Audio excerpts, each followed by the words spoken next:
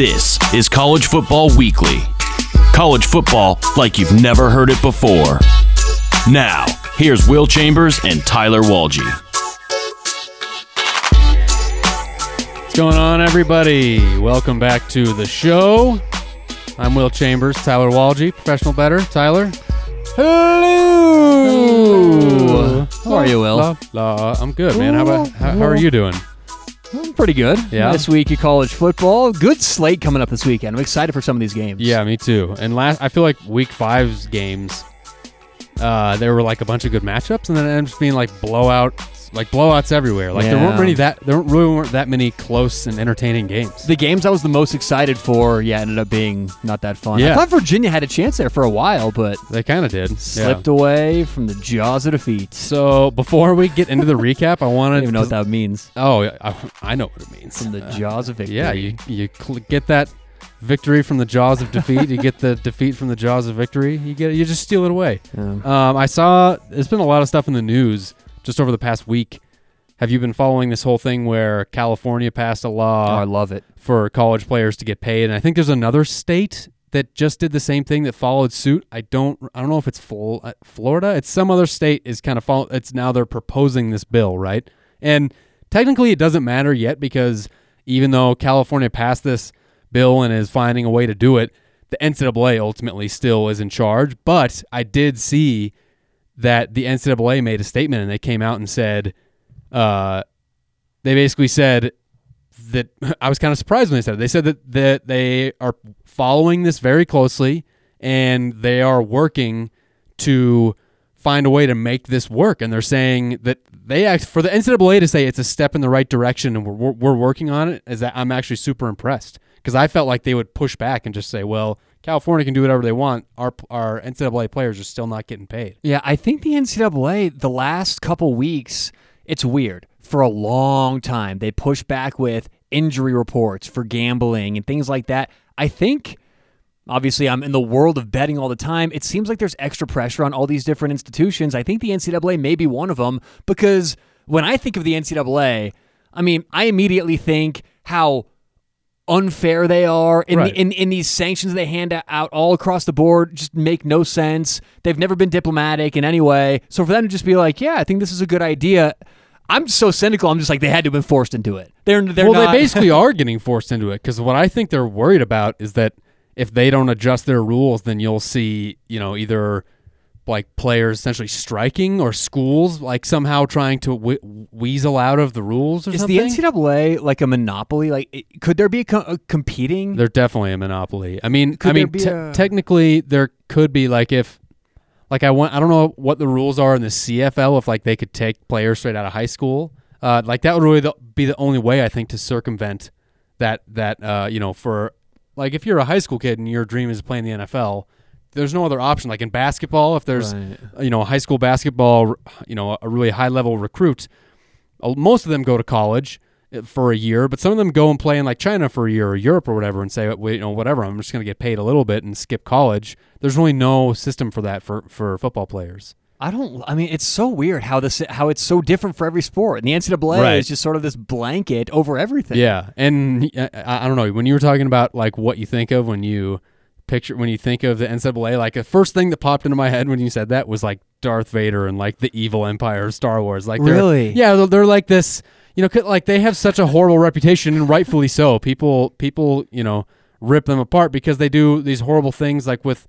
they deny certain players. Like there was that Virginia Tech kid or the player that transferred to Virginia Tech to be closer to his dying grandmother, and they rejected his transfer. But then they let Justin Fields transfer from Georgia to Ohio State, or Tate Martell transfer from Ohio State to Miami. Just because basically those guys lost their starting job or didn't win the starting job. You say that you picture like Darth Vader or something like that. Yeah, the evil empire. The visual I get in my head when I think NCAA is a bunch of old grumpy men around a table. Like that's the visual that I get. Just sort of. It's kind of the same thing. Yelling except at one Darth another. Vader's got a mask. Huh? Every 3 seconds, someone's going, huh? What? Is it Mark? Who? Is Mark Emmert the guy? Is that the NCAA? I don't know if it is president or any. whatever? I'm not sure if he is anymore. He would be Darth Vader. Yeah, He'd it be is- the guy it- that wears it the mask and talks with the crazy accent. You know, It is Mark Emmert.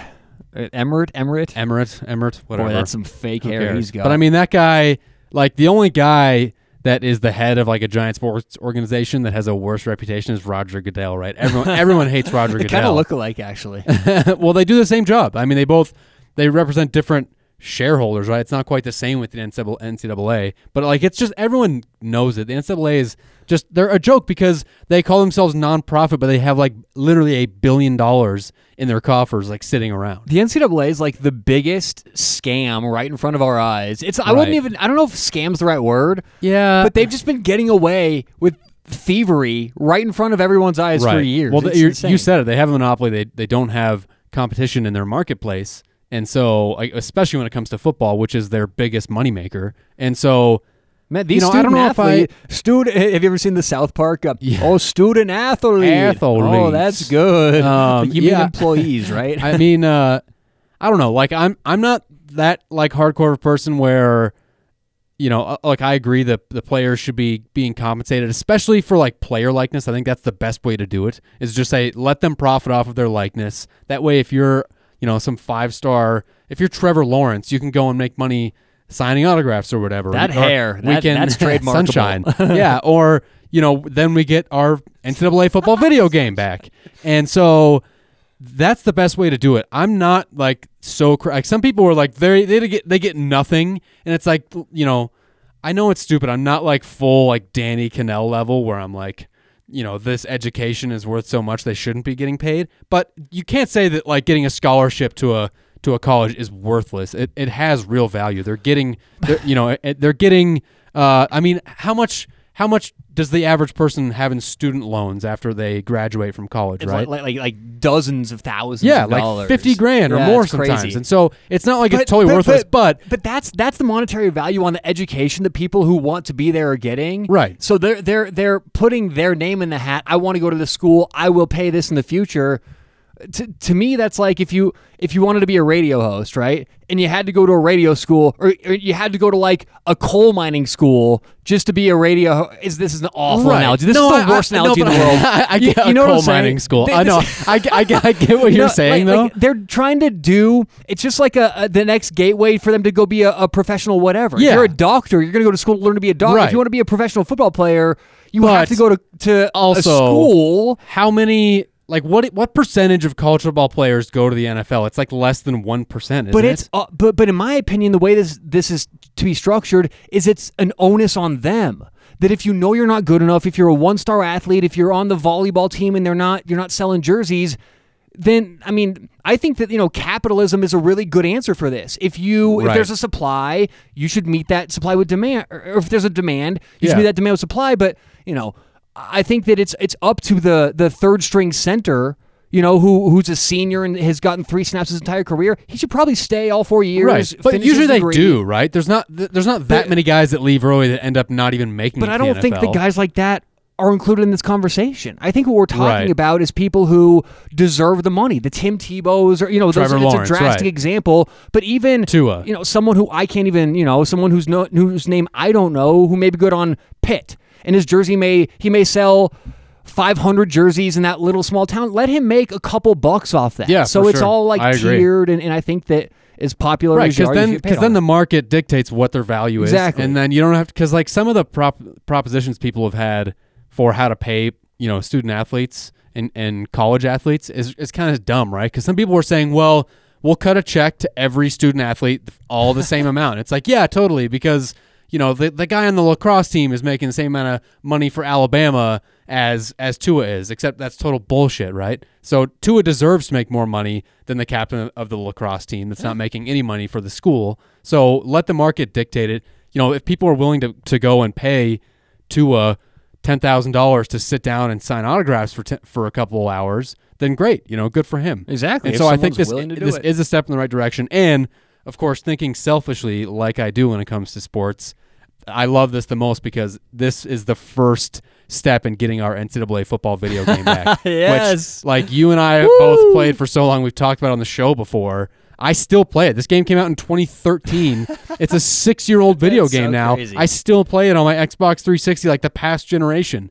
And tough shit. What's your give out your gamer tag in case anyone plays you out there? Should you do not want to do that? Is that like giving your address out these days? No, I'm trying to remember what my gamer tag, because my gamer tag on my 360 is my old gamer tag. Oh. So it's like XX. Oh, it's XX. I love. Am I allowed to finish this? I love Jim Harbaugh. Yeah, there you go. I watched Jim Harbaugh shirtless through binoculars. No, it's a reference to a funny movie. I'm sure you haven't seen it because Tyler never sees good movies. It's called MacGruber. It was an SNL skit that became it's like a hilariously bad movie. It's really funny, and it's stupid. It's a reference to a license plate in that movie. You know what I did watch over the weekend was the Between Two Ferns documentary. It was like the movie. It was horrible. Really? It was so stupid. It's on Netflix, right? Yeah. Okay. It was yeah. like it's just, so you'll see that. Just pretty much following. But trying to get Zach Tyler to watch Galifianakis Forrest Gump or like Saving Boo. Private Ryan or a good movie, I don't have time you for won't those. you won't do that. No, Unbelievable. no. So disrespectful. All right. Well, week 5.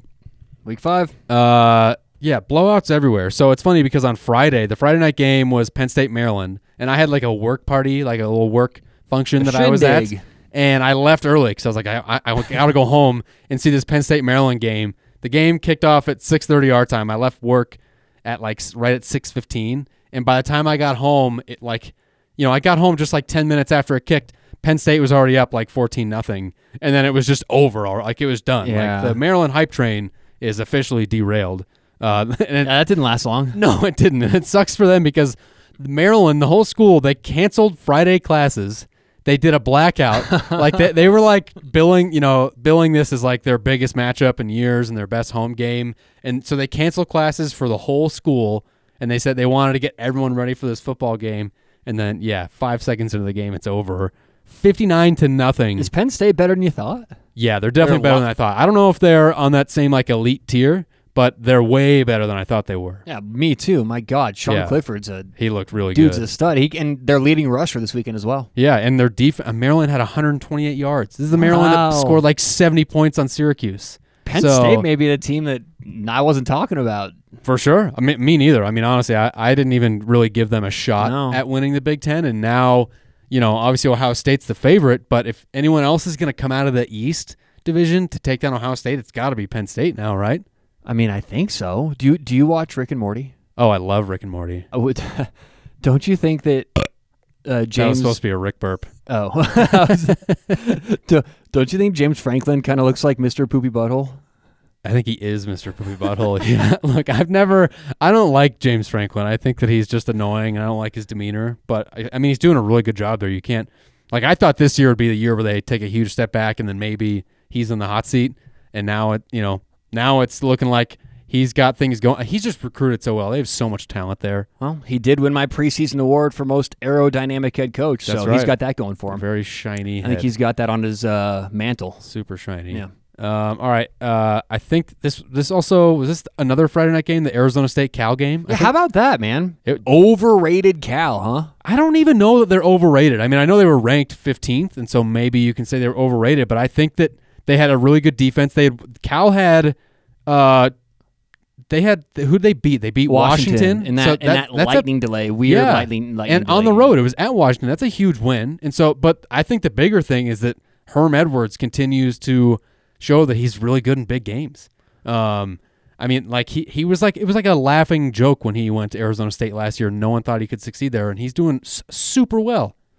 I thought it was more of a publicity move. I mean, Arizona State's never been a huge football school. Let's just get a big name in here. Maybe it'll work out. Yeah. And maybe that's all it was. Maybe they just took a shot in the dark and it's just worked. happening to work. No, he's doing a great job. I mean, I think right now in the Pac-12, if you isolate that conference alone, he's beating expectations. For sure. He's like the number one coach in terms of exceeding expectations right now. Everyone knew, Kyle Whittingham and Utah were going to be pretty good. They have a loss on the record. Yeah. Washington, same thing. They lose to Cal.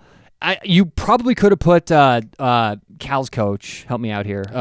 Justin Wilcox. Justin Wilcox in that conversation before last week, but But he lost to Herm Edwards, so I guess it's in the Right. same conversation there. Those were two good coaches, I think we can say, going out For of last sure. week. But Herm certainly. Especially, I mean, Justin Wilcox, we know about his defense. And honestly, they might win that game if Chase Garbers, their quarterback, isn't knocked out of the game with a shoulder injury. I think that was late in the third quarter.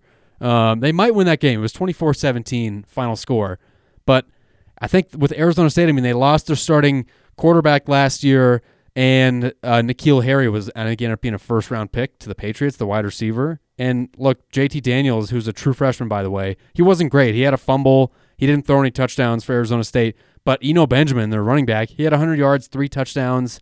I don't know. You look at Arizona State, they have 2 huge road wins against top 25 teams. They beat Cal. They beat Michigan State, in East Lansing. That's huge. And that loss to Colorado now is really I was stinging going them to for say, sure. look who beat Arizona Yeah, State. man, that's making the Buffs look good. National championship. Yeah. And I just want to point out again, I got the Arizona State over on their season win total, 7.5. Yeah, you also have the Iowa State over as well. Well, that one's not dead yet.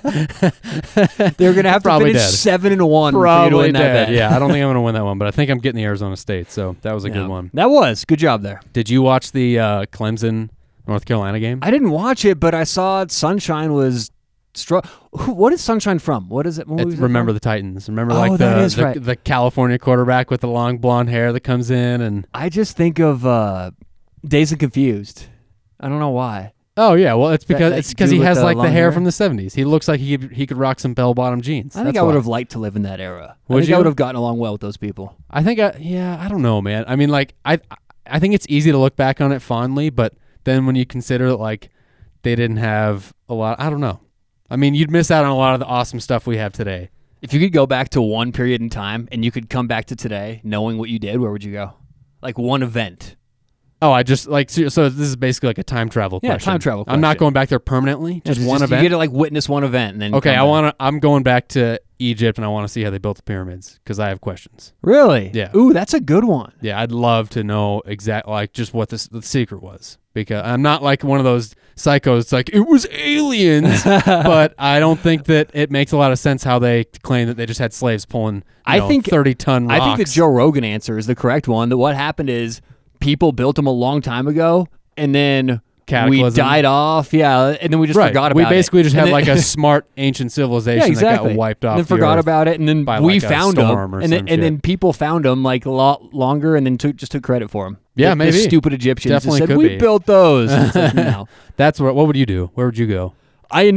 I go to dark things. I go to like murders. I go to the JFK thing JFK. or OJ. I would want to be there to see. Okay, but that's so the OJ one is stupid because we all know how it went down, right? Well, there's no question. You want to know why I said You're not OJ? an OJ truther, are you? No, my God. And as a matter of fact, today I got on this weird YouTube thing where I was like watching. Oh, yeah. You ever spend a while on YouTube? It's Yeah. not like Spotify. I love a YouTube where, rabbit hole. Where the music makes sense. You can spend like an hour on Spotify. You'll be around the same ballpark of the same genre you started in. Right. You spend an hour on YouTube. And you're going to different dimensions Oh, yeah. with the topic. So it ended up on OJ today, and it's really yeah. So I love YouTube on rabbit my holes. mind. They're so much fun. You can really jump around. Yeah, No. but Sunshine, yeah, Clemson. Well, this ended up being like maybe the most entertaining game of the whole weekend. And I don't think many people No doubt about expected it. Look, I wanted UNC to win that game. I love the everybody fact did. that they went for 2. Everybody did, I except love for Clemson fans. Me too. Look, Mac Brown, I mean, he's one play away from, I think at that point, that probably would have been the second biggest win of his career behind the national championship at Texas. That's honestly. Wow. I mean, look, Yeah. North Carolina was 4-8 or 3-9 last year, and Mac Brown comes in, another guy where people just didn't have any expectations. And I know they've had I think they're now 2-2 or 2-3, but they had that big win against South Carolina week 1. This one, I mean, look, they were right there. They held Clemson to 331 yards of offense and 4 yards a carry, and they were that close. And like Mac Brown, he's injected life into the program, and I feel like it. We should be positive about North Carolina and Mac Brown, but I feel like this game was more about Clemson and their inability to get up for games. Like this is something that we talked about in the preseason, where I mentioned it's very reminiscent of the Ohio State team in 2015, where that Ohio State team won the national championship, and the next year they had everybody coming back, and everyone was like they were going to repeat. And I think it's just so hard to repeat because once those kids have made it to the peak, to the top, how then, it's got to be hard to motivate them to give their all, especially when they have such an easy schedule like Clemson does. They don't play anyone all year long. Like how it's not the same as being motivated to play Alabama. And so I feel like they can struggle their way to 12-0 and then still win in the playoff because they'll finally have something to play for. Right. It's about surviving these kind of games. Yeah, they're probably for going to sure. have another one of these in the schedule. Wasn't it Georgia Tech a couple years ago that they almost lost or lost to? Yeah, I think they almost lost to Georgia Tech. So there's like they one got every beat by year for Pitt. them. Yeah, I mean, like usually. And so, yeah, I mean, they just have to get there undefeated because I think if they're undefeated, they're going to get in. But I mean, look, I think it was a little bit of both, and I hate doing this where I'm walking the fence, but I do think that we're not giving North Carolina enough credit. I think there is really truly something to tough. Mack Brown, and I mean, I know they're 2-3, but those were a couple close losses. By the way, they were only 2 or 3 point favorites, I think, against Appalachian State, so that was supposed to be a close game. Yeah, and Appalachian State's a good team anyway. I think They're always that good. I think that North Carolina played well, but I mean at the same time, sure. Trevor Lawrence was 18 of 30 for a touchdown. I mean he had 200 yards in the game. Yeah. You expect better of Sonny. Did you see that his Heisman odds plummeted? Which you got to feel bad. Anyone that bought that ticket before the season, I think it was just like 2-1 or 3-1. Oh God! And I've he been pretty there. much doesn't have a shot now. I've been Especially there so often. He's too far behind, like the guys that are putting up insane numbers right now, like Justin Fields or he doesn't have a whatever. chance. So that's interesting. Other national championship team from last year, Alabama, they blow out Ole Miss, and I only really think it's interesting because like Bama's offense is nuts, and everyone knows about Tua and all that stuff, but their defense seems like more vulnerable than ever under Nick Saban. It's not like they're giving up a ton of points, but like they gave up 23 to South Carolina and 31 to Ole Miss, and that Ole Miss team could only score 10 points against Memphis and 20 points against Cal. And I'm not saying like sound the alarm because 23 and 31 isn't that much in the the grand scheme of things, but this just doesn't look like what you're used to seeing with a Nick Saban defense, right? I mean, yeah, but then again, they gave up 14 points in the fourth quarter when a lot of their backups were in. So, I mean, I guess the question is, what do you expect when they're resting their starters on defense? Yeah, I don't guess you're know right. how many of the 23 points South Carolina scored late, but going into the fourth quarter, it was 51-17. Yeah. Okay. So, I mean, Yeah, I guess you're think right. that, and this is what we talk about a lot, is why we like taking the first half with the Ohio States this year, which has been profitable, with Alabama this year, which I think has been profitable. I'm not so sure. Yeah, But the reason it's been why all that right. is because I think that these teams have a propensity to take their foot off the gas in the fourth quarter. Alabama, I don't have the stat in front of me, but I know they've been outscored in the fourth quarter the last couple of years. Right. It's crazy. Yeah. So, and they didn't cover, but it's funny that you mentioned that they gave up points late because I had a teaser. I had teased them down from 35 to 29, I think, or cover? 30 or something like that. And no, they didn't. Oh, no.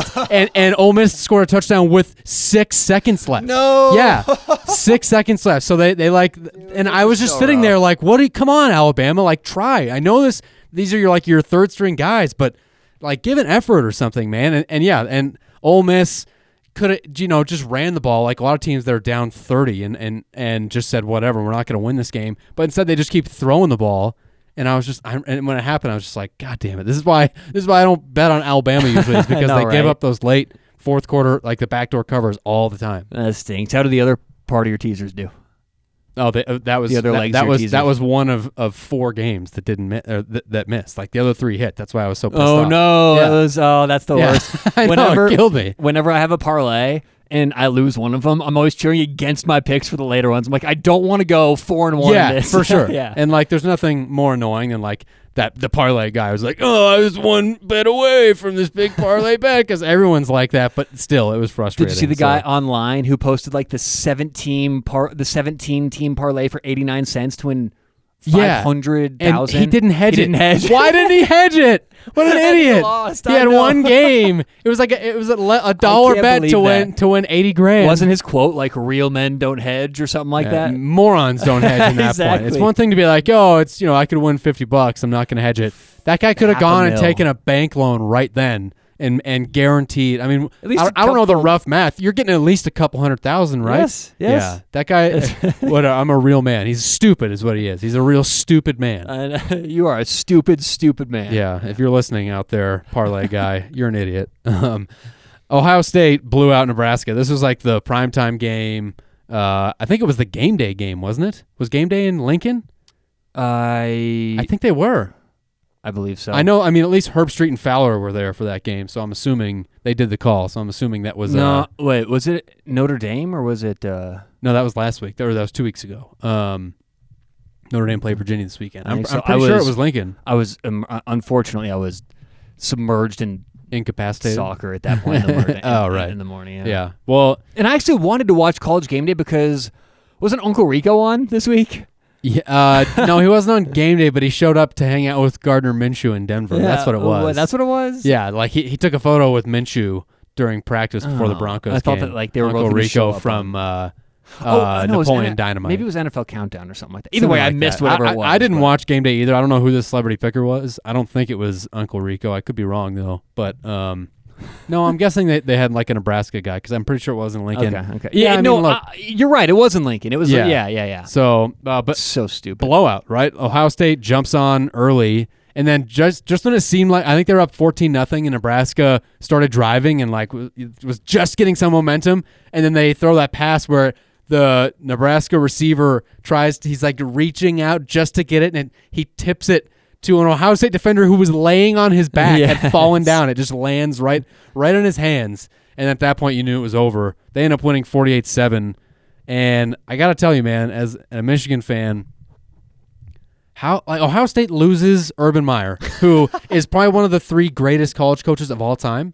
Like he's at least in the debate. He's up there, yeah. He's in the debate. He's won a national championship at 2 different schools. They lose him.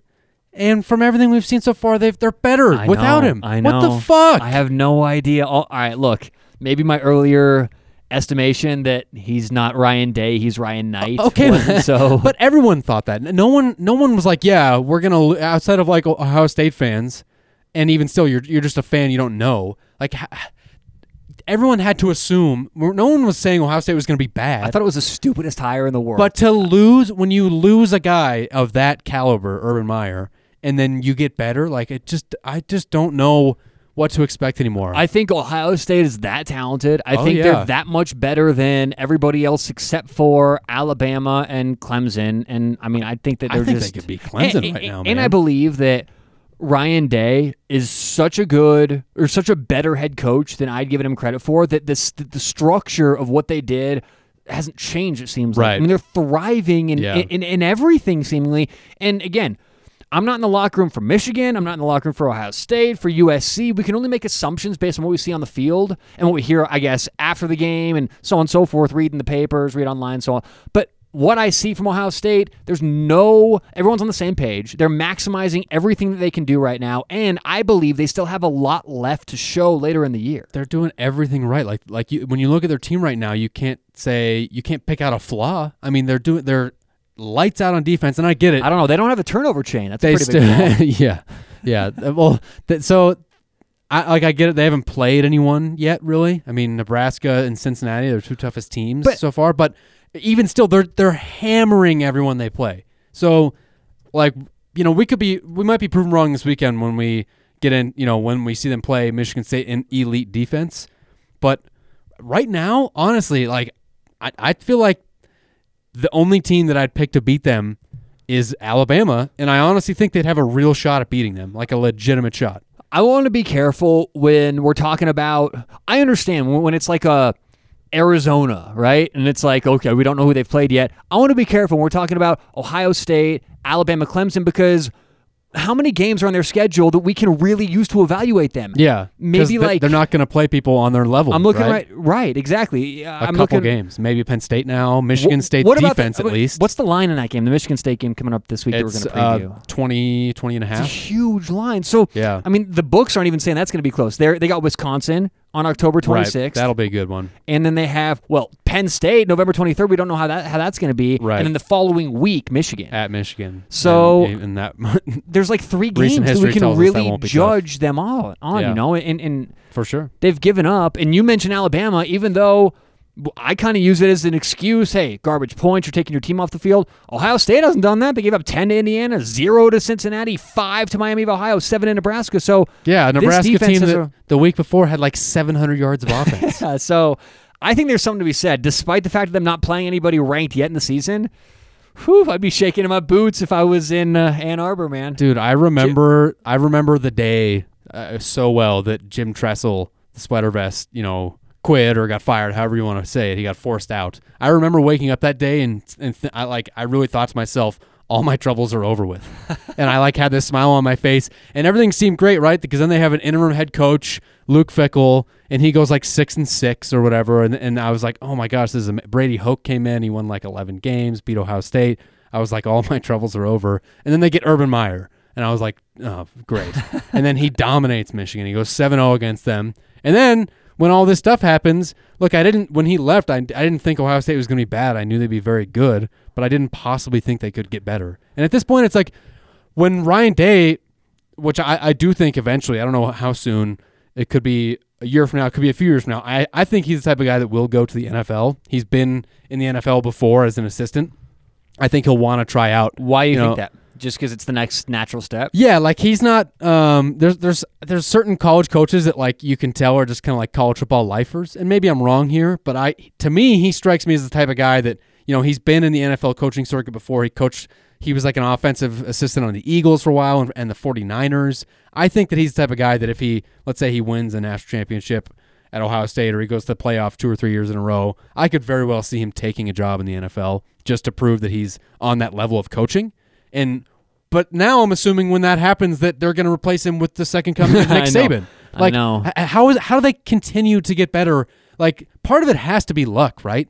When you hit on coaches that many times in a row? I think so for sure. I mean, I think anytime you don't have that many coaches in a row, quarterbacks in a row, anytime you hire that many good people in a row. Look, I've said this before about hiring. I think it's difficult to hire new people because everybody sounds good in the interview. I mean, if you're a coach who knows so much about the X's and O's, you have charisma, an AD doesn't know what the hell a fly jet sweep is. He's just going to try and hire someone who can win games and give the best pitch. So it has to be some luck. I mean, how do you just get this they have a great coaches in a row? They have a great foundation, the industry or the organization they have there is obviously it's on another level. So it makes it that much easier for a new coach to come in and do well. But even still, what are the chances that? Because right now it seems like Ryan Day might be in that top elite level of coaching. Weird. I mean, we may find out more maybe in a couple of years since Urban Meyer's recruiting is gone. But it won't be the same. I also want to see the NFL draft next year. Right. I mean, if there's 3 or 4 guys from Ohio State taken in the first round, there it's will going to be okay. There is every year. I mean, Chase Young's going to go in. That guy's a freak of nature. Their defensive end, the pass rusher, they just keep churning those guys out. They had the Bosa brothers. He looks better than both the Bosa brothers. He's a freak. They have to slow down at some time. At some That's point. what I keep telling myself, Tyler. And I think what's going to happen is that either they're going to slow down one day or I'm going to end up in a mental institution. Well, I think it's going to happen either way, but... Good God. Yeah, crazy, man. Well, they looked awesome. You know who else looked awesome? Auburn, dude. So, Bo Nix, who our friend Tyler took a major dump on last week. I did. He went 16 for 21, 335 yards, 3 total touchdowns, 2 through the air, 1 on the ground. And they scored, so they beat Mississippi State 56-23. 56 is a lot of points to put up on Mississippi State. That's not a bad defense. Yeah, making me eat those words a little bit there, Scotty. Listen, dude. I keep going back and forth. Auburn's the one team. Actually, there's a couple teams this year. Michigan's in this category too that I really can't get a good hold on this season.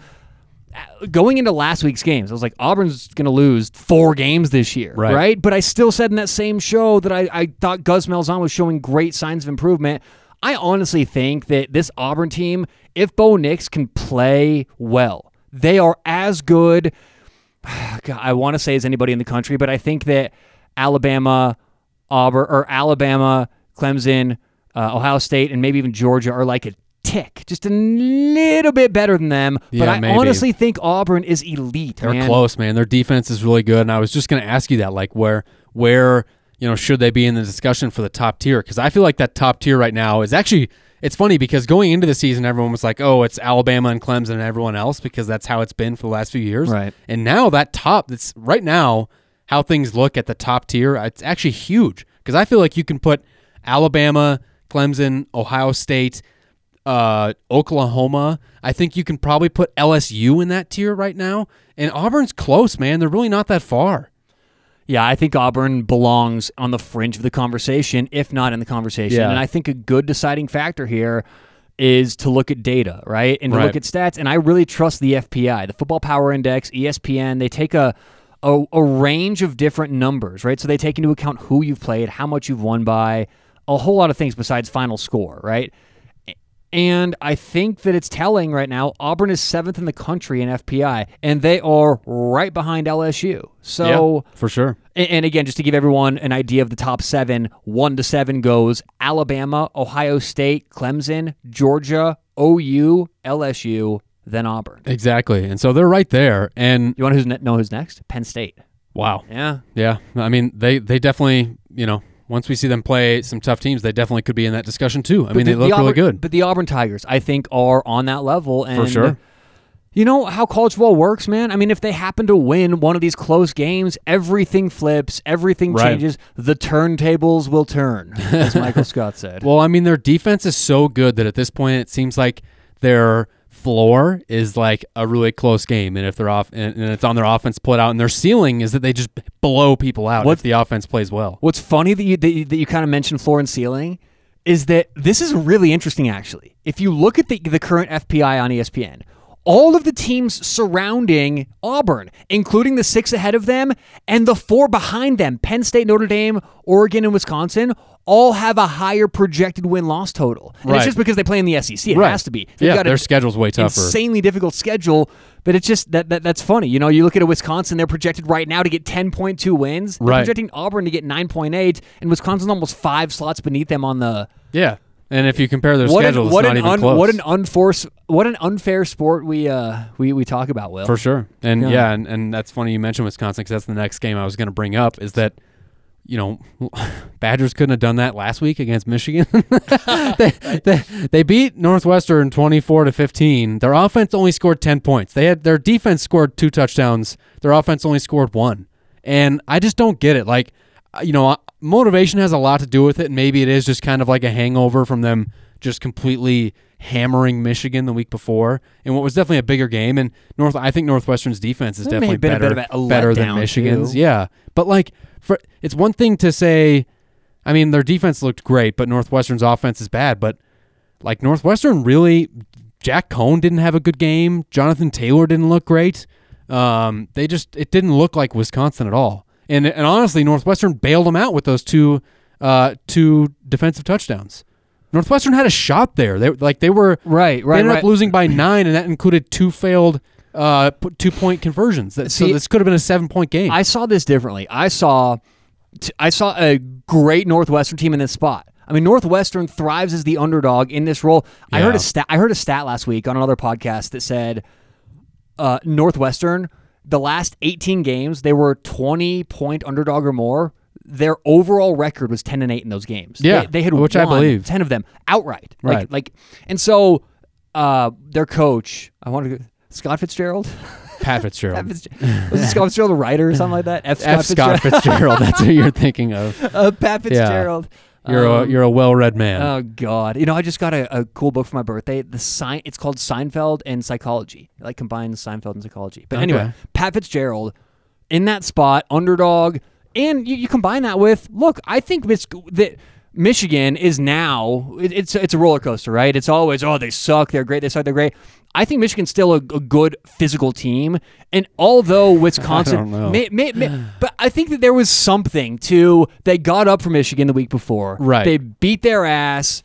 Maybe there was a bit of a letdown combined with the upward trajectory of Northwestern. I think you got to give a lot of credit to Northwestern in that game. Yeah, you do. I mean, they played super tough, but it's like they couldn't have done that. It's the same thing. Northwestern couldn't have done that when I made my best bet as 10-point underdogs at home to Michigan State, right? And so I just don't get it. Like, Northwestern is just one of those teams. I talked about it last week with Pitt being like a bipolar team. You never know what you're going to get. It's like the Forrest Gump line, not that you would understand because you haven't seen good movies. But, Northwestern, they're like a box of chocolates. You never know what you're going to get. And and it's the same thing. And so, look, I just don't. I like how you did the accent with it too. That was good. I did the Forrest Gump accent, Jenny. Yeah, but it's just frustrating because when you see that the following week after you see your team get, like I saw Michigan get hammered by them, it's frustrating. And obviously, Michigan looked improved against Rutgers. So what does that mean? It doesn't mean anything. You can't take anything from it. Sure, they looked a little more organized and the play calling looked a little more smooth. But once again, it might as well have been against high school kids when you're playing Rutgers. Michigan's got the 5th remaining strength of schedule ranking. Yeah, their The number schedule is 5 brutal. overall schedule. It's really tough. And before the season, people said their schedule was a strength, that it was easy, but that's because they didn't know how good Wisconsin was going to be. They didn't know that Iowa was going to be very good. People thought, Penn State was going to have a down year, and they didn't think Ohio State would be like a playoff caliber team either. I picked Michigan to win the Big Ten. I know you did, and I specifically told you, Not I warned good. you, I said don't do that. And by the way, Chris Ash, Rutgers head coach. Perfect! I guess I forgot that you never ever make a mistake! That's right, I never make mistakes. No, Chris Ash, by the way, got fired after that game at Rutgers. I think Chris Ash got lit up. after Oh, that game. he got burned. Yeah. Ew, be here all week. Tough folks. go for that guy, man. Like, I get it. You're at Rutgers, so it's hard to win there, but also they can't just keep letting a guy who wins 3 games a year, Right. continue No, to coach there, right? They have to set a bar at some point. Right. you And the bar remember- is 3 wins, apparently. Do you remember when Rutgers was in a New Year's Six Bowl?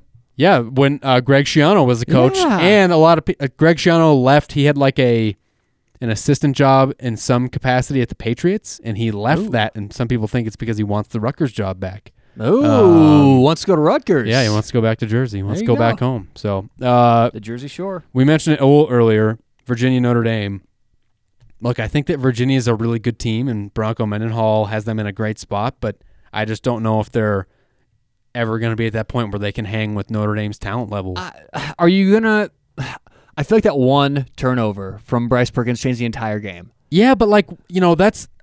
I think that's yeah, you can say it could have been if not for this, but that's a perfect example. Is that that was Virginia operating on their peak, right? Is they're playing really close against Notre Dame, and all it takes for them is one little mistake, and then the game is over. Right. Whereas Notre Dame didn't even look like they were playing that great. You know what I mean? And so Notre Dame even isn't as good as they have been in the past, and so that's just Notre Dame has that much more talent on their team. I think that Brian Kelly's a really good coach, so I don't know that he really had that much of a coaching advantage over Bronco Mendenhall, who we both agree is a great coach. Yeah. But that's just the difference in recruiting, and it's not that recruiting is everything, but I don't think a team like Virginia ever really has a chance at making a playoff just because they're always going to run into a team that has all the 4 and 5 star guys that just can, is better and can play better. I didn't love that Virginia fell 5 or 6 spots in the rankings. I thought that was too harsh of an overreaction. Yeah, I agree. But in the they'll AP get Top back 25. there, honestly, because I think they'll win their division and end up playing in the ACC championship Yeah. against Clemson. So, I mean, they're a tough team. I really like them. I was pulling for them. But 35-20 final score. Notre Dame gets the cover there. Washington, USC. So, Hey-o. finally, a USC backup quarterback looked like a backup quarterback. So Matt Fink, he's actually the third-string quarterback. Keaton Slovis, who was questionable, didn't play. And Matt Fink goes 19 for 32, throws 3 interceptions. Washington, is kind of looking more like what we expect them to look like this year. After that Cal loss was tough. They looked really bad, and since then they've looked super sharp. So I think that lightning delay was really weird. I mean, I know that Washington was at home, so they should have dealt with it better. But, I mean, I think that's kind of a game you sort of throw out in the data. I mean, it was, again, Maybe. weird circumstances. Cal has beat them 2 years in a row now, though. Yeah. So that could, sometimes teams just have another team's number, even when it seems like they're not the better team. It could just be that. Overall, though, I mean, USC, it's funny. I'm just waiting for it's like watching a couple that they're going to break up. Yeah. It's just when are they going to move on from Clay So much Helton? fun. Yeah. It's so much fun. At least when it's not you, right? Yeah, exactly. Washington State. So a tough couple weeks for Mike Leach for the Yeah. Pirate. They I thought they'd keep it close just because of their history against Utah. Utah gets the bounce back win. They hammer Washington State 38-13. Did you see that after the game, Mike Leach called his players fat and lazy? Well, look, my point last week to why I thought Washington State had an advantage in the spread was because the style they play. Right, And yeah. so him coming out after the game calling his players out. That fits right in. I mean, they blew it. I think he said fat, lazy, and Dumb. pampered, or Dumb. fat, lazy, and dumb, or something like Dumb. that guy doesn't hold back, and I love it. We both love Mike Leach. I know. And so that's got to suck if you're one of those offensive linemen. He's just dragging you in the media. I know, right? And I heard that. Not that they don't need to hear. Maybe they do, but Well, they haven't been playing well, and they Right. had pretty high expectations. But Yeah. he's said this before. He has a pattern. I forget whether it was last year or the year before. Mike Leach came out and he's like, these players are all entitled. Everyone thinks they've won something. They haven't won anything. It's like he pretty much did the same thing last Right. week. I think Mike Leach does not like millennials. Yeah. I'm going out on, Oh, or isn't it for Generation sure. X now? Isn't that like the new? yeah, those guys technically aren't millennials. We're millennials, Right. But I feel like people just lump in the young kids these days Exactly. with millennials when they're talking about those damn kids. Mike Leach does not like you damn kids. the Oh, youngsters. totally. No, he doesn't. And it's especially true because what he said in his interviews, he's like, we pretty much had this exact same offensive line last year and they played great. Now they suck. And he's like, they've been reading too much positive stuff about Right. themselves and they're fat and lazy. It's really funny. I love it. dumb, and lazy. Although, Mike Leach, I don't know if he's one to criticize based on, at least physical appearance. I know, right? I guess, I don't know if he's lazy, but he's, Yeah. he's not buff. Slow He's no Kyle metabolism. Whittingham. He's big boned. You do you have any other notes from the weekend? No, pretty much that's it for me. Okay, moving on. So I wanted to talk, we were talking about, kind of the caliber of playoff teams. And so, what teams you see as being playoff worthy right now, and then in kind of a broader discussion, a lot of people talk about the 8-team expansion or expanding to 8 teams for the playoff and what you think about that. Because like right now, we mentioned it before, who I see as teams that are the caliber of a playoff team. It's Ohio State, Alabama, LSU, Georgia, Auburn, Clemson, Oklahoma. Wisconsin just misses the cut for me right now just because of that showing against Northwestern. They just got to prove it to me. If they win out or they win 11 games and play a really close one against Ohio State, then maybe they're, more worthy. But to me, that's who I see it. And like it's just tricky because when you look at it, like what do we really know about any of these teams? Like if Well, but we don't know that much about these teams, but I think that right now in the season, it's hard. College football is so difficult at this point in the season not to be chalk. I mean, Right. you look at these teams and it's just like based on what we've seen the last 3, 4, 5. I mean, they should rename it the college football playoffs to the Alabama, Ohio State, Clemson Memorial with Right. one more team invited. Yeah. So I mean, those are obviously my top 3 teams. Unless you start getting hot take-ish, and we're talking about like some, Washington sneaking back in, or Texas if they beat Oklahoma, or, Right. this weird stuff. Right. It's so hard for me not to go Alabama, Ohio State, Clemson, Oklahoma. That's Yeah. my Final Four right now. I'm sorry if it sounds, it's the same story See, again. but I feel like, and I think that when you're looking at past history, you're right to include Clemson. But like if you chuck out, what we've seen in the past, and you're just going off of what we've seen this year, I don't know if Clemson's on that level. I mean, they only have their best win is Texas A&M, and it was 24-10, and I it don't wasn't I that think you're great. I think you're overreacting to last week. No, I mean, like they've hammered bad teams, but like if you could just remove everything from what you know about Clemson, from them showing up in the playoffs and But being a that's really so good team. difficult to do that. I know, but like if you try to do that, like if you were just looking, like let's just look at If all you're these an alien teams and landed on Earth this year and Exactly. had no stats, no prior I knowledge don't think of anything before. You'd still think Clemson's very good. I don't think you'd think they were as good as Alabama or okay, Ohio State if right that now. were my case, and I'm trying to just put myself in that scenario, I wonder what I would eat. I wonder what the first thing I would eat was. Okay, so I'm an alien. I land. Probably a person. I don't have any information, and I just watched this season. My rankings 1 through 4 would be Ohio State 1, Alabama 2, Georgia 3, and probably Oklahoma 4. Interesting. Or Oklahoma 3 and Georgia 4. Because I think if you look at it, I mean, like right now, I think that the best resume is. I think I may have overlooked Oklahoma. No, I don't think you did. I mean, like Oklahoma doesn't have that many. They don't have a great win right now But either. aliens don't know that. They don't. No, I don't I know. think they could. I think because they Are know we they assuming know this alien UCLA knows- sucks. They know Houston Okay, sucks. You know what I okay, mean? So okay. they don't have a great winner. Honestly, I feel like right now the team with the best overall resume, just ignore all the other stuff, is Auburn. They beat Oregon, neutral site. They went at Texas A&M and won that game. That's a tough place to play. And then they just hammered Mississippi State, who everyone knows is a good team. They may not be great, but they're good. LSU has a good win That's at a good Texas. point, yeah. But honestly, right now, Auburn might have just the best resume at how things stand right now. That's interesting you bring them up. I mean, I don't have an argument against that, but what about I guess based on who they played. Right. Auburn has played the most difficult schedule up to this point. Right. So, and we're playing a game here by removing what we know, because what we do know is that even if Clemson limps into the playoffs, I think if you give Dabo Swinney, a month to prepare for whoever the 3 or the 4 seed team is, or whoever he's playing, that they're going to look really good. And so, if Clemson goes undefeated, you have to put them in, right? It's the same thing with Alabama. Alabama hasn't played anyone either. I mean, they have no good win on their schedule right now. But if they go undefeated, they're in. Yeah, for sure. They will, by the time the schedule's done. But they don't play anyone until they play LSU in November. They really don't play anyone great. Yeah, I mean, they don't play Georgia. They don't, and they'll likely go into that game undefeated. But again, that's why I love college football. It's one little trip up. Any of these games, if Clemson would have lost to UNC, that would have almost taken them out of the discussion for me. I mean, with their schedule, you talk about an easy schedule.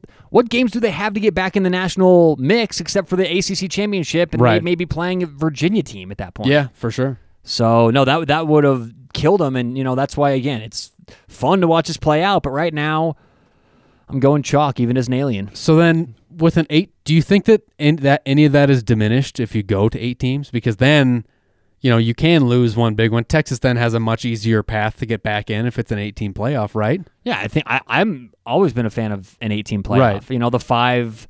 But you don't think it diminishes it at all? I mean, no.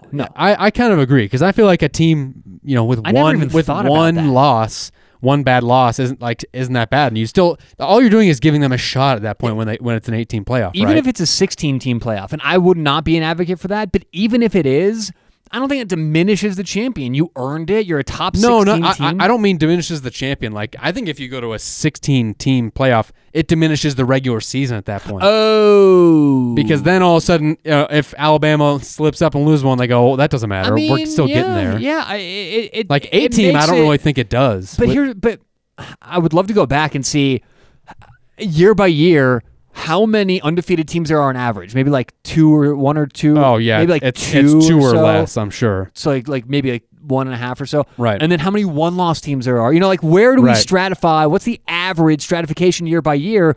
Because what I feel would happen is that even if you're doing a top 8 playoff, you lose a game, now you're in the conversation not to be in the playoffs. So I still think that it really makes the regular season very important. So I went back and I looked at the playoff rankings heading into the playoffs from 2014 on, and because I feel what do you mean the playoff rankings heading into the playoffs? Because I don't know if the playoff committee puts out a final rankings after the championship is earned, or if that's just the final. So it's I don't think they do. Okay, so then these would technically be the final playoff rankings, right? And normally all anyone cares about is the top 4, and then maybe who is left out at 5 or whatever.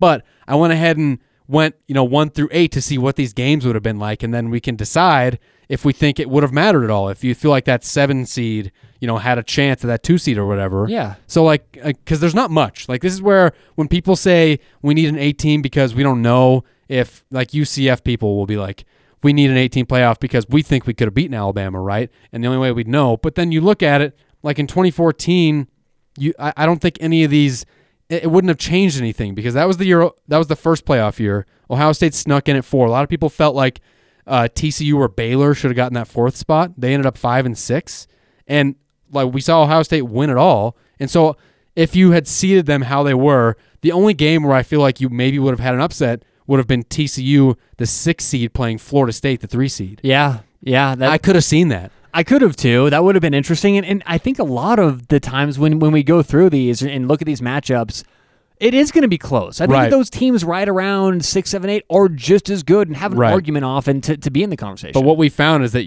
generally speaking, the 1 and 2 seed are the ones that are right, and then the 3 and 4 is maybe where there's debate. But that first year was actually interesting because Bama was the 1 seed, and they lost to Ohio State, the 4 seed, in the first round of the playoff. Really? And so things would have changed. It wasn't the 2-3 Florida State, Oregon that year? Yeah. So Oregon was 2. They would have been playing Mississippi State. That was the Dak Prescott Mississippi State team. Okay, that would have been cool. Bama would have been playing Michigan State. That would have been an easy win for Alabama. And then you would have had TCU, Florida State, Baylor, Ohio State. Those games would have been pretty good. Yeah. The next year, you would have had the only game where I thought like actually we would have seen an upset. This was the only time I really felt like someone got robbed as far as making the playoff. That was that Stanford team that didn't make the playoff, and they would have been Christian McCaffrey. Yes, Christian McCaffrey. They would have been the 6th seed. They would have been playing Michigan State, who got destroyed by Alabama. And if you remember, Stanford hammered Iowa that year in the bowl game and looked incredible. I thought Stanford deserved to make the playoff that year. And so I think that's the only game where you look at it where you say from 2015 that actually would have changed something having an 18 playoff. Yeah, I agree with that. Yeah. Other than that, you wouldn't have had much. It would have been Notre Dame versus Clemson. Like a lot of Notre Dame versus Clemson. Well, that's the early Clemson too. Yeah, for sure. That was like the first year that Clemson made the playoff, and then they ended up actually losing to Alabama in the national championship that year. But then the next year they win it. And so the next year it's the same thing. You don't have the 2016, we actually would have had an Ohio State-Michigan rematch. No way. It would have been Michigan the 6th seed, Ohio State 3, and that was the year where the game was so close it went to overtime. You had the spot. And then Penn State, who a lot of people felt like got snubbed, they would have played Washington. That's another interesting game there too. But once again, the 1 and the 2 seed were right. I don't think anything happens with that. So that's what we're finding so what we're finding is it's just the 1 and the 2 that have the advantage. Let's go back to the old system where it's just the BCS. Yeah. Well, the funny thing is that I can't remember BCS. Where I heard this. I want to say it was on Ryan Russillo's show on ESPN, is that he was saying that someone went through and applied the BCS model to all of these playoff years and that actually found that all but one of them they would have had 1 and 2 right. They would have had the 2 best teams right, like the teams that ended up in the championship game. It was a pretty good system. It worked. People didn't like it because it only afforded 2 teams a chance. Like the only year where it wouldn't have worked is Ohio State, the very first playoff year, sneaks in as a 4 seed with a 3rd string quarterback and then wins it all, which is crazy. Weren't there like some years where the national championship, if I'm remembering correctly, was like the 1 versus the 3? No, in the BCS? I don't think so. Are you sure? Well, maybe it was 1 versus 3 in like the AP or the coaches, like that. But in the BCS it was their own rating system, so it was always 1 versus 2. I think the only year there was actually controversy was when Bama and LSU played each other twice. Remember, LSU beat them in the regular season, then Bama beat them for the national championship. Well, yeah, I remember that, but what am I thinking of? That maybe I'm just remembering incorrectly, but for some reason I think I'm associating BCS with that. You never really knew if it was the number 1 team at the end, right? Because that was always the debate. And the funny thing is that, like as much as we love the playoff, I actually think it has slightly diminished the other bowl games, because when the BCS was there, making a New Year's Six bowl was all of a sudden like awesome. It was great. It was like, oh, you made the Orange Bowl. You didn't make the championship game, but this was all of a sudden a huge game. And now what you're seeing is like last year's perfect example. Georgia felt like they deserved to be in the playoff. And then they play, I think it was the Fiesta Bowl against Texas, whatever. It was a New Year's Six Bowl. They weren't very motivated, and Texas just blew them out. Right. And I think if you play that game and it's more meaningful if it's regular season or if that was the national championship game, I think Georgia plays a lot better. I definitely agree. It's diluting the other it is. games. But I think it's still overall a positive because everyone's happy. The playoff games are just awesome now. They're intense. Yeah, and it's everyone gets excited for that. Yeah, for sure. Yeah, God, I wish I could remember what that Christmas song is. And a holiday for cheer. It's the You're doing a terrible job of hinting at us. It's the ESPN song they run during the.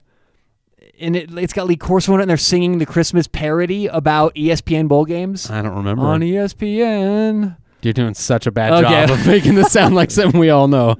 I'll find it next week. Yeah, do it. All right. Special thanks to Wise Money Sports. Once again, they're the show sponsor. Wise Money Sports is really cool. I'm a member there, so you join, and it's really cool because you get multiple professional bettors that put their portfolio together to give you just a crazy number of picks across all different sports. We've talked about it before. You can get hockey picks, soccer picks, football, basketball, tennis picks. I mean, anything you can imagine. Wherever they see the value to where they can get wins for you and make you some money, they'll put it on there. So make sure you join the team. It's not just picks too. You can get a one-on-one brokerage service, or you can get a one-on-one consulting with what is called a pick broker, a gambling broker. So go check it out. There's lots of different packages. Check them out online, wisemoneysports.com, and on Twitter at wisemoneysports.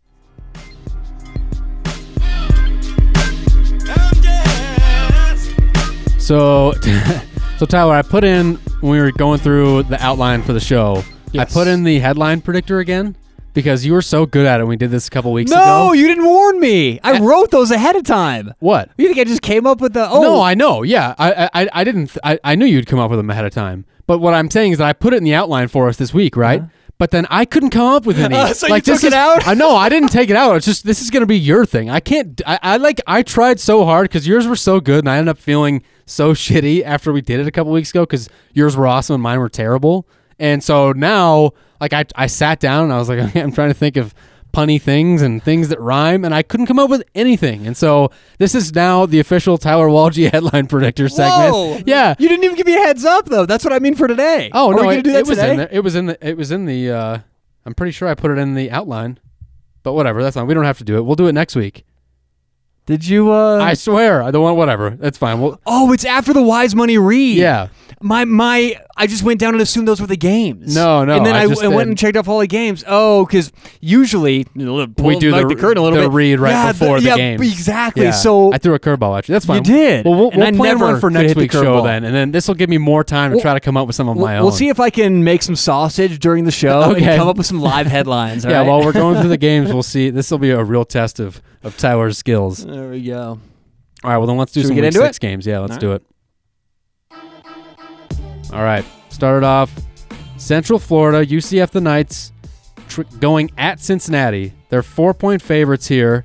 Now this is an important game. This is obviously UCF lost last week in a bad showing to they lost to Pitt, or that was 2 weeks ago, and you know their chances at being a 3-time national champion, repeating 3-time national championship, may be over. But this is big if they want to have a chance at winning the American Athletic Conference, the AAC. Both these teams are in the AAC East Division, so this game likely decides the champion, I think. So UCF, they've won 3 straight against Cincinnati, and by an average of 25 points per game. I think you give the coaching advantage also to UCF with Mark Heupel. I think I'm pronouncing that right. Heupel? Heupel? I think that Luke Fickell's a good coach, but I just give the advantage to UCF there. And then you look at their production on the field. UCF's averaging 49 points per game. That's good for 6th in the nation. And their defense isn't that bad either. I mean, they're allowing 19 points per game. That's currently ranked 33rd. And then Cincinnati, we know that they're a good defense. Their defense is right around the same. They're giving up about 21 points per game. But on the offensive side for Cincinnati, it's much different. They're only averaging 27 points per game right now. And that's bottom half. That's 81st in the country. So I think this, look, we saw when UCF lost to Pitt, Dylan Gabriel, their quarterback, threw 2 interceptions. And I think this game will be decided by who wins the turnover battle. If Cincy wants to win, they're going to need to force turnovers. And they haven't been all that great at it so far. Through 4 games, they only have 2 interceptions and they've forced 2 fumbles. So I think UCF is the better team here. But with their hopes of going undefeated in that loss to Pitt, I'm wondering if they're going to be as motivated to win this game and play for an AAC championship because they've been the AAC champion 2 years in a row now. Is there kind of a motivation factor here where Cincy is more motivated to get revenge? I mentioned that Central Florida's beat them 3 years in a row and they haven't been close. So I think you have a little bit more motivation for Cincinnati here. And I saw today when I was looking on Twitter, Cincinnati painted their turf black. You know how like Boise State has blue turf? They painted the field black and did this cool thing with the end zone. I think they're trying to make this a big game for Cincinnati. Can they play like that? Is that against the rules? Or it must be. I mean, it must be legal. They just did it. Wow. So, look, I hate picking against Central Florida. They're a team that I really like, and I think even though they get a ton of hype, I still think they're underrated from a national level just because they're in the AAC and they don't play that same rigorous schedule as we see from Power 5 teams. But I think right now I'm leaning Cincinnati with getting 4 points at home. They've been a very good home team, very good at home against the spread as well. did you just say that you think there's a lot of hype surrounding UCF, or did you say there's a lot of hypel surrounding UCF? There's your headline. Hey, there we go. You're good at this, Walgie. Yeah, creating the hypel. We'll work with it. Didn't live up to the hypel. Hey, folks. All right. I see a letdown here for UCF. I mean, I think that motivation is the biggest factor in this week's handicap in this game. UCF thought. I always like to play the sociology game. I know a lot of people that drives them crazy. Fair enough. It's a different approach. But I always like to go in the locker room and sort of say, what are they saying in the locker room? And a way you can do that is to read local articles, look at their Twitter, right? Often the person doing Twitter is just some, probably like a manager or something like that on the team, right, who's following them around. You can really get good information on Twitter about a lot of this stuff. I think UCF's main goal, go undefeated, let everybody know they had a goal. Their goal was, we're going to beat every Power 5 team, and then once we do that, we've checked that off the list. They sort of had Josh Heupel said that. Right. He said it's our goal to beat every Power 5 conference team this year, then we'll take care of the other business. That lost last week. 2 weeks ago, yeah. 2 weeks ago, sorry. We just talked about the unfairness in college football. This is right there along those lines. They're out of it. They have no chance now. Right. And I think when you get this team that 2 weeks ago, 2 weeks and a couple days ago, their mentality was, hey, we are a national championship contender as long as we go undefeated. We were right there last year. How can we not at least get the national attention? Blah, blah, blah. They lose to Pitt, who I think that they're better than a lot of people think, talking about Pitt, but you think UCF's like, hey, guys, the Pitt Panthers, I don't know how up for that game they got, even though it may have been a Power 5 school. So I think it's a huge letdown for UCF this week. The only stat keeping me off Cincinnati, you mentioned how good they are against the spread at home, which is true, but against winning teams at home, that stat drops off. Now, if you look at Cincinnati, just straight up, and you go back, look at their schedule, their last 9 games, guess what they are at home? 9-0 with an average winning margin of 23.6 points. That is unbelievable. Great team at home, but then you look deeper. Well, the last teams they played at home that were winning teams with winning records, 1-7 against the spread. So they struggle in those must-win opportunities. I think that, like you said, there is motivation. I didn't know about the field. If you're going to back Cincinnati, that's a little plus in your direction. I'm passing this game because of that 1-7 stat. I don't trust Cincy in this spot, but if I had to make a play, I'm going Bearcats. Yeah, me too. I think that it's just going to be a cool environment. They actually have a cool, as far as like the smaller, lesser-known stadiums go, their stadium is really cool. They have loud fans. People in Ohio sports in general, they're rowdy. They're good sports fans. So I think it'll be a cool environment. And then it may seem stupid to say, oh, they painted the field. That can have an effect. No, but I don't think so. I don't remember the last time I saw a game played on black turf. Maybe that will throw off. That could even throw off Cincinnati too. But it'll probably look weird to the players. It could throw things off. I think that it'll, maybe get the crowd going. It's like a cooler environment. It'll probably be a blackout game. And so I just feel like it'll be, Cincinnati's going to be way more excited about this game than UCF is, right? Cincinnati wants this game. They want revenge. Hopefully it's not like what we thought with Maryland, where they made a big spectacle out of their game against Penn State too and did a blackout and all that. But I think Cincinnati keeps it close, and when they're getting 4 points at home, I think that's where I'm leading. I feel like I remember hearing somewhere that Boise State was the only school that was legally allowed to do that. They must have changed. Yeah, I remember that, but that was a while ago. 10 years ago. Because you can't just do it. Like, there'd be no way that they would do it without checking with to make sure it was cool with the rules, right? You would have. But yeah, you're right. And then I think that's FBS that used to be, because I remember Eastern Washington has a red field, don't they? And yeah, FCS. yeah, you're right. So yeah, cool. That's what I got. All right, next up, Texas going at West Virginia. Texas 11-point favorites here. So West Virginia actually has won 3 of the last 4, including a 1-point victory last year in Austin. Dana Holgorsen, of course, was the Mountaineers' head coach at the time. He is in Texas, but not as the West Virginia head coach. He, of course, left the Mountaineers to coach Houston. This ain't Texas anymore, Toto. So West Virginia comes into the week actually 3-1. And I think a lot of people were kind of surprised by that. People were predicting them to be a really terrible team. I still think they're pretty bad, because when you look at those 3 wins, they're not against good teams. They beat James Madison. They beat NC State, who maybe you could say that's a surprise, but I think NC State is pretty bad this year. And then they beat Kansas as well. So Texas, on the other hand, they beat a super tough Oklahoma State team last week. And, of course, they lost by just 1 score to LSU, who, we agree is playoff caliber at this point. So both teams had a bye week to prepare for this game. And I think that helps Texas more, because that gives Todd Orlando, the defensive coordinator, extra time to prep his defense for, their defense had been battered, especially in the secondary. And so, everybody knows about Sam Ehlinger and the explosive offense. I don't have to tell you much about that, but I think that this is the week where we actually see a strong showing from the Longhorns defense. This is a West Virginia offense that's ranked 94th in the country in points scored. And with the Longhorns wanting revenge from last year, I think this should be light work for the boys in Burnt Orange in Austin. It is at West Virginia, though, I should say, though. But this is a big game that Texas probably just wants to get out of the way before their big matchup with Oklahoma next week. So I like Texas here minus 11. I just don't see any way that West Virginia can score to keep up with Texas here. I look at Texas's stats and compare them to what we're seeing this year from West Virginia. I was down on the Mountaineers to start the season, and I know they're 3-1, but I still don't really believe in this team at all. You start going through the stats. Total score per game. Texas is scoring 20 more points. Passing yards, Texas almost 125 more passing yards. Rushing yards, Texas is doubling them. Time on the field, Texas wins. Number of plays, Texas wins. Yards per play. Texas has the advantage across the board. The only way Texas doesn't dominate this game is if there's some sort of letdown, and I don't see that off of a bye week. Right. And frankly, now that everything's kind of shaping up how it is, they have one loss. They can't afford another one. I don't see Texas letting down at all this game. And I want to focus on West Virginia's rushing attack. 79 yards per game will be nowhere close what they need to do to make Texas's defense two-dimensional, right? Or I guess keep Texas's defense off balance so they can be two-dimensional, right? So I think that West Virginia gets stuck having to throw the football. 3rd and longs will be the name of the game, and I think Texas rolls here. I like Texas against the spread. Yeah, me too.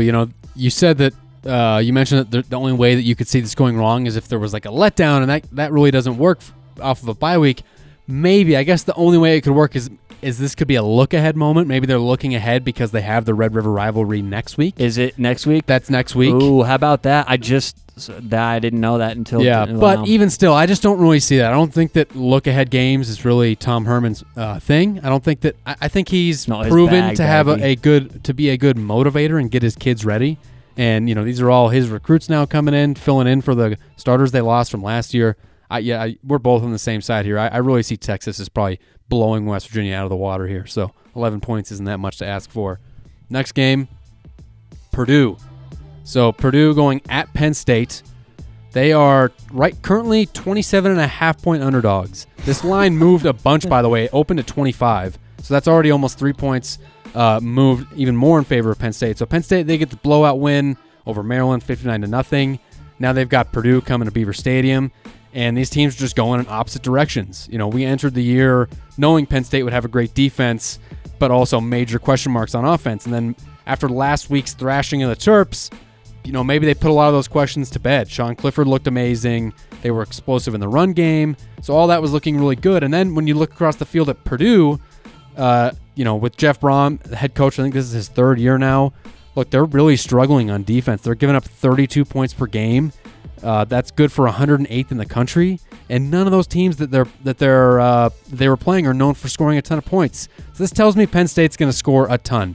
And Rondale Moore, the star wide receiver for Purdue, he's out with a knee injury. That guy is electric. He's one of the best players in the whole country. So I just don't see any way that Purdue can hang with Penn State here. That being said, 25 points is a lot, or 27.5 is a lot. So especially when you consider that outside of the Maryland game, Penn State hasn't looked all that dominant. They were losing at halftime against Buffalo. They barely won against Pitt. So I'm a little hesitant to play Penn State here when they seem kind of a little up and down. Maybe they'll prove that they're elite and start blowing out all of these bad teams, but we haven't seen enough yet. I'm leaning Penn State here, but I just don't love it being such a high number. I don't have a whole lot to add for this game. Okay. I don't have a great cap. Yeah, I mean, it's not going to be a super exciting game, but it is interesting that line moved 3 whole points. That is. So we'll see. We'll learn more about Penn State in the weeks coming. So next up, this is a big matchup. Iowa going on the road at Michigan. This line opened up Michigan 5.5-point favorite. It is already down to 3.5 points. Yeah. So Iowa has won 5 out of 6 against Michigan, but they haven't won in Ann Arbor since 2010. They do kind of seem to have Michigan's number as of late. If you remember in 2016, they took down Michigan when they were undefeated and ranked number 1 in the country. When was that? That was 2016. That was in Iowa City, though. Michigan was undefeated, ranked number 1, and then they go and lose at Iowa. So, look, I mentioned before, saw some improvement from Michigan, but none of it matters because it's all against Rutgers. Michigan has the talent to win this game, but I don't know if they're going to be tough enough on defense to keep Iowa off the field. Iowa, to me, is very similar to Wisconsin. They're like a mini version of them. They run the ball. They play strong defense. And Michigan is thin on the defensive line. They've given up run a lot of rushing yards to any team that has any semblance of a good offensive line. Army did it. Middle Tennessee even did a little bit of it. Wisconsin destroyed them. And then you look at the injury report, an already thin defensive line, and Michael Dwumfor, a defensive tackle at Michigan, their weakest spot on the whole defense, inside lineman. He's questionable with a hand injury. Look, I just don't see. Michigan may have covered against Rutgers, but we talked on the show last week about how Michigan went like 7 straight games without covering the spread, and it went not by close either. They weren't covering the spread by 2 touchdowns or more. And so take Iowa here. Iowa, 3.5-point underdog. This line is going to continue to drop. I think that by kickoff, we're going to see this be more like 2.5 or 3. I like Iowa here. Michigan's got to prove something that they can play good against a good team before you want to put any money on Michigan. I completely agree with that. I mean, how do you spend money on a team like Michigan right now? To me, if you're gonna bet on a team, it's about predictability. And Michigan right now is very volatile. I could honestly see any of the following happening: Michigan winning by 17, overtime, Iowa winning by 17. And before you say Iowa's defensive, they keep the score low, not so fast. The total has gone over in 8 out of Iowa's last 9 games. Wow. So when they go on the road, they have the ability to play more up to their opponents, opposed to when they're at home, they can use that crowd noise and slow things down, play a defensive game. So if Michigan wants to play that spread and kind of open this game up, I think Iowa will play right along. If Michigan scales things back and wants to run the football, I think Iowa can adapt to that as well. So yeah. I think based on the style that Iowa's been playing this season, they've shown a strange Iowa ability to be versatile. And maybe we haven't seen, again, the best team they played is Iowa State. So we are going to see maybe some exposure this week. But you look at their numbers this season, they're allowing 8.5 points per game, third in the nation in that category, 20th in the nation, top 20 against the run and the pass. I just don't see how Michigan puts it together against this great defense. I think Michigan, ends up with 8, maybe even 9 wins this season. I don't know. Maybe 8 is more accurate, but I don't think this is one of those good matchups that favors Michigan. Yeah. So, I mean, I'm not going to make it a huge play because I do think volatility is a real thing. And I do think that Michigan, they got something waiting, man. There's going to be one week coming up where we come to record this and it's like, holy shit, Michigan looked really good against that good defense. It's only a matter of time, in my opinion. Right. Josh Gaddis is just learning, I think, how to call plays during, Yeah. They moved him out of the coach's box down onto the field, by the way. And he had been calling the plays all the way up from the box. Did he move him or did they move him? They didn't say. My guess is that he did it.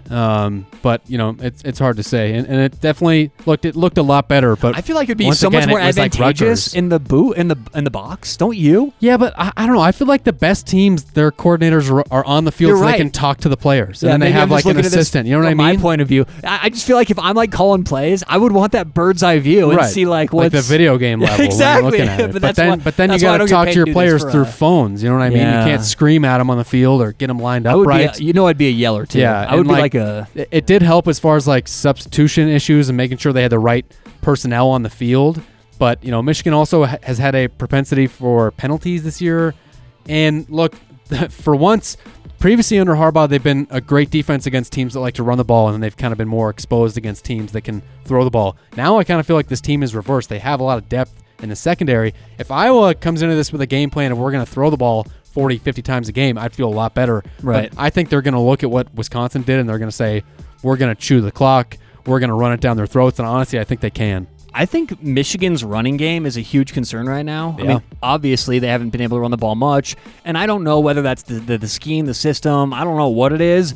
But I do know that last week, against the 110th best rushing defense in the nation, Michigan, through 3 quarters, averaged 3.8 yards a carry. Yeah, so their starting running back, Zach Charbonnet, has kind of been injured. He's in there, but he only got a few snaps. The offensive line hasn't looked great, and I think that this transition to the spread offense has been tough on their running game. But, against Rutgers, it seemed more like they just wanted to get – I think that they also are trying to get – like, the whole offense has been bad, so they're trying to get Shea Patterson comfortable, trying to get the receivers, keep them happy so those guys don't – go on strike or transfer or whatever. Right. So they threw the ball a lot against Rutgers. And, like I said, you just can't take a lot, good or bad, against Rutgers. It's Rutgers. So we'll know a lot about if Michigan has improved or if they're still garbage after this week. So take Iowa, though. There you go. I agree. Next up, so we're going to go to the SEC. Auburn, -3 going to Florida. I think Florida's overrated. I think they're probably the worst undefeated team in the Power 5. I don't think they're a horrible team, but they're ranked 10 right now. And their best win is probably week 0 over Miami, where, by the way, Florida didn't even look that good. Look, they beat up on a terrible Tennessee team.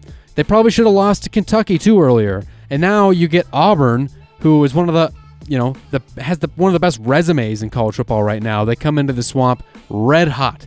And then Florida's backup quarterback, he's looked great. This kid, Trask, he's looked really, really great. But, look, he's completing 70% of his passes. But before the Tennessee game in week 4, he hadn't started a game since his freshman year in high school. So he's been great, but this Auburn defense is just something else. Just ask Justin Herbert of Oregon what it's like. So this kid's got a great story being a backup in high school and then making the Florida team being a backup there. But I think he finally has his game where he looks like a backup. The weather report, by the way, is saying there's a good chance we see rain around kickoff. That can only benefit Auburn here, who is the superior team on the ground, and the Auburn D-line, being the best in the country, will be able to force Trask, this backup quarterback for Florida, to beat them, which I don't think he can do. So I think this is where Florida gets exposed, and they're proven to be a little overrated. I think Auburn goes into the Swamp and blows them out. And with them being just 3-point favorites, I love Auburn here. I like the under in this game. I think that both defenses show up. I think that, look, Florida... What's the number, by the way? What's the over? It is 47. Okay. Florida has struggled on offense. I think I was just out of the room, so I'm not sure if you mentioned their offensive line's not look good. Injury to their quarterback. They haven't been able to make that up. I did mention that. Felipe Franks. Felipe Franks. They've taken... We talked about kind of putting teams in categories. Florida's taken at least one step back in that offensive category. And if you're going to beat Auburn or at least score some points, you're going to have to be effective moving the football, effective on third downs. They're not good at all. Florida is 5-0 straight up in their last 5 games at home. Average winning margin over 34 points. But this is the game where because I think their defense, you look at their defense last 3 years at home compared to on the road, allowing 17.3 points per game more on the road. They come alive at the Swamp. That's a real thing. Have you ever been to the Swamp? You've been to a lot of college football stadiums. No, that's definitely on my list, though. It seems like a really cool place to watch a game. Looks cool. Huge home field advantage. So I see Florida's defense having a great game. Auburn's defense, we talked about them. I think both... Yes, Bo Nix may struggle a little bit. I don't want to be careful saying that this week, but I think both offenses struggle, and I definitely like the under in this game. By the way, the total's gone under in 5 of Auburn's last 7 games against Florida. Average score in all those games, 37.8 points. Wow. I like the under here. Okay, interesting. Lastly, we got here Michigan State, 20.5-point underdogs going at Ohio State. Is it square? Am I going to be square here taking the Buckeyes? Okay, so Ohio State, they didn't cover week 1 against FAU. Since then, they are 4-0 against the spread, and they're blowing people out. Now, to be fair, this is the first real test for Justin Fields. Michigan State has an elite defense. It is special. That defense? The best, Jerry. The best. Banya coming in there. I love it. So, yeah, at this point, there's part of me that says maybe Ohio State's just been hammering bad defensive teams, and this is their real test, and maybe they'll start slow and get exposed. But how can you bet against Ohio State at this point when they've been not just covering the spread, they've been going way past the spread? The spread against Nebraska was 17 points, and they beat them 48-7. They even covered a 40-point spread against Miami, Ohio by like 20 points. So Michigan State, their offense has looked better than last year, it's still not saying much. Brian Lewerke has looked much improved. Right. He's looked like just a regular quarterback, and they're throwing the ball. I think he's averaging close to 300 yards per game right now. But the problem is they still can't run the ball. And Ohio State's defense is really good. Everyone talks about their offense. Their defense is underrated. I think it's probably a top 5 unit in the country right now. And I think they will be able to key in on that and take away the passing game, force Michigan State to run the ball, which they can't. And Ohio State, at this point, it's like you're just expecting them to score every time they get the ball. So 20.5, yeah, you said it. It may seem square to take Ohio State, but they're at home.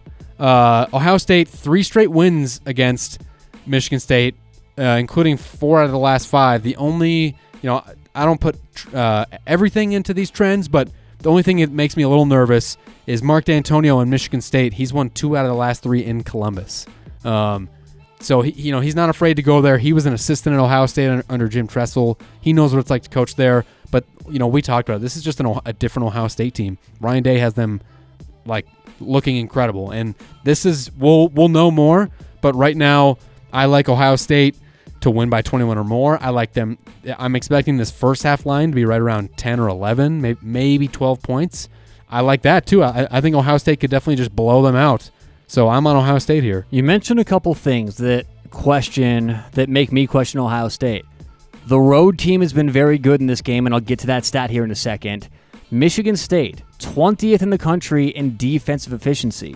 They're good against the run, good against the pass, and I start looking at, like I did earlier, where does each team kind of have the advantage? Well, obviously, in the final score, passing yards, rushing yards, Ohio State is ahead of Michigan State. That seems obvious to me, right? Especially on the ground. 262 a game for Ohio State. Michigan's still 150 on the ground a game. Not bad. You look at the passing yards. Ohio State, 264 yards through the air per game. Michigan State, 261. Yeah. So that's negligible. That's right there a wash. Michigan State can throw the football. Will they have success against Ohio State? I don't think so. But, I mean, if there is one game that they can put a few things together, Michigan State on the road, D'Antoni in the spot, I think that's certainly, possible in this game. What the stats say to me, when you look, not just, like I said, passing yards, rushing yards, time on the field and number of plays. Michigan State actually is ahead of Ohio State in both those categories by a substantial amount. If Michigan State can control the clock this game and actually run the football, which I know 150 on the ground compared to Ohio State's doesn't look great, but if you look at that team as a snapshot, that is pretty good, and I think they will find success against Ohio State here running the football.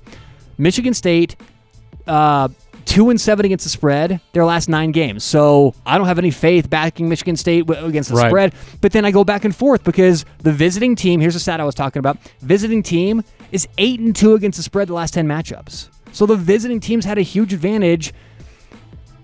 I can't go against Ohio State, though. I think that here's the thing, is you always have to ask yourself, is the market charging these prices accurately, right? I know 40 points is a lot to lay on a spread sometimes, but if you think the spread should be 50, then you should play the minus 40. I think that what's happening is I think no one right now in the world of college football really knows how good Ohio State can be, and until we have some sort of gauge and some sort of estimation on how good they really are, it's tough for me to put my money against them. Yeah. And so you mentioned that Michigan State has more overall plays and more time of possession, but I think that, to me, that's what that shows is that Ohio State, they score more points because and even though they're doing it with maybe even a similar number of yardage, they're having explosive plays. Ohio State is hitting big, giant chunk plays, big, long scoring touchdowns, whereas Michigan State has to grind out these long touchdown drives. That is a huge advantage to Ohio State, I think, because if you can just force a team that explodes and scores quickly, if they're up 14-0, like, look out. It might be over for you because then all of a sudden the pressure is on you. They can then force you into obvious passing situations. We know about Chase Young and what he can do in obvious passing situations. I think he has 9 sacks through 4 games already. Wow. He's a freak. This guy's incredible. And Michigan State's offensive line just hasn't looked good. So I think that the best teams score. You see it with Alabama. You see it with Clemson. You see it with Oklahoma. All the teams that have the best offense that score the most points, they do it through explosive, giant chunk plays. And Ohio State is doing that a ton. Michigan State is not. If they can force enough, if they can, make Justin Fields look more like a transfer quarterback that hasn't played Mrs. Fields. Bingo, yes. If they can make him look like Mrs. Fields, if they can make him work for it, he hasn't played a tough defense yet. If they can really make him work for it, maybe he struggles, throws a couple interceptions, he fumbles, then maybe Michigan State has a chance here. But that's asking a lot when you consider that they need a few turnovers and long touchdown drives just to have a chance in this game to keep it close. And I think it's more likely when you just look at the probability that Ohio State blows them out. It's a much, much greater probability in my opinion. Am I wrong? I'm seeing on oddshark.com the opening line was 13.5. I that didn't see seems that. awfully low to me. I didn't see that. I don't know if that's OddsShark can be a little squirrely sometimes. Yeah. Maybe some obscure sportsbook somewhere offered that. I looked at this Chinese. number on Sunday and it was already 20 and it's gone up to 20.5. I doubt it. Okay. So, Ignore that, folks. yeah, I don't think that we've seen a line move that much. So, but even still, I mean, you kind of mentioned it that even though they're big spreads, is the market valuing it accurately? And I think that what Ohio State has shown is that no, they're not being valued accurately. And have they adjusted yet? And I'm not sure I mean, this is a big number against a good defense, but still, I think at this point, I think Ohio State looks like the first or second best team in the country. And this is really the test where we'll know more. We'll find out what Ohio State is. Can they score against a very good Do you promise that this is the defense? one you're not going to come in next week if they win 46-16? And No, go, if they blow out well, Michigan State, we'll know. No, because Okay. I think Michigan State, we don't know that their offense is great, but we know their defense is great. Yeah. It is. It's one of the best in the country. And if Ohio State blows them out, then we know Ohio State can score on anyone. And so this is the real test where we decide, is Ohio State on that level or not? How's Michigan's team's speed? Michigan State. I mean, they're very fast on defense. Their offense, I wouldn't say, they don't have much at the wide receiver at the skill positions. I guess I just meant on defense because that's what they're going to need is that Their speed on defense is fast, and they're loaded at. You could go down the list as far as good players. Kenny Willekes on the defensive line. You got Joe Bocci at linebacker. You got the Panishek brothers. They're very good in the secondary. They're good everywhere on the defense. It would take me all day to list all their talented players there, but they also, to be fair, haven't faced an offense like this yet, and I'm not sure they'll face anyone like it all year long. Ohio State's offense is explosive. They have like 4 wide receivers that can kill you, and obviously Justin Fields is incredible. J.K. Dobbins, the running back, is great. Their offensive line, which lost, I think, 3 starters from last year, has looked incredible. They've looked perfect. I don't think Justin Fields has thrown an interception yet this year either. I don't know that, but I wouldn't be surprised if he Pretty had. sure he hasn't. So I'm all over Ohio State here. This is one of those things where it's just keep betting them until they lose. I know. The thing is, Vegas doesn't like to be beaten by any one team. Like Right. what Vegas likes at the end of the year is for Alabama to be 6-6 against the spread, and the University of Northern book clubs to be 6-6. Right. So when I see Ohio State 4-1 against the spread so far, the books don't like that. So usually, and here's the thing, I'm a University of Colorado fan.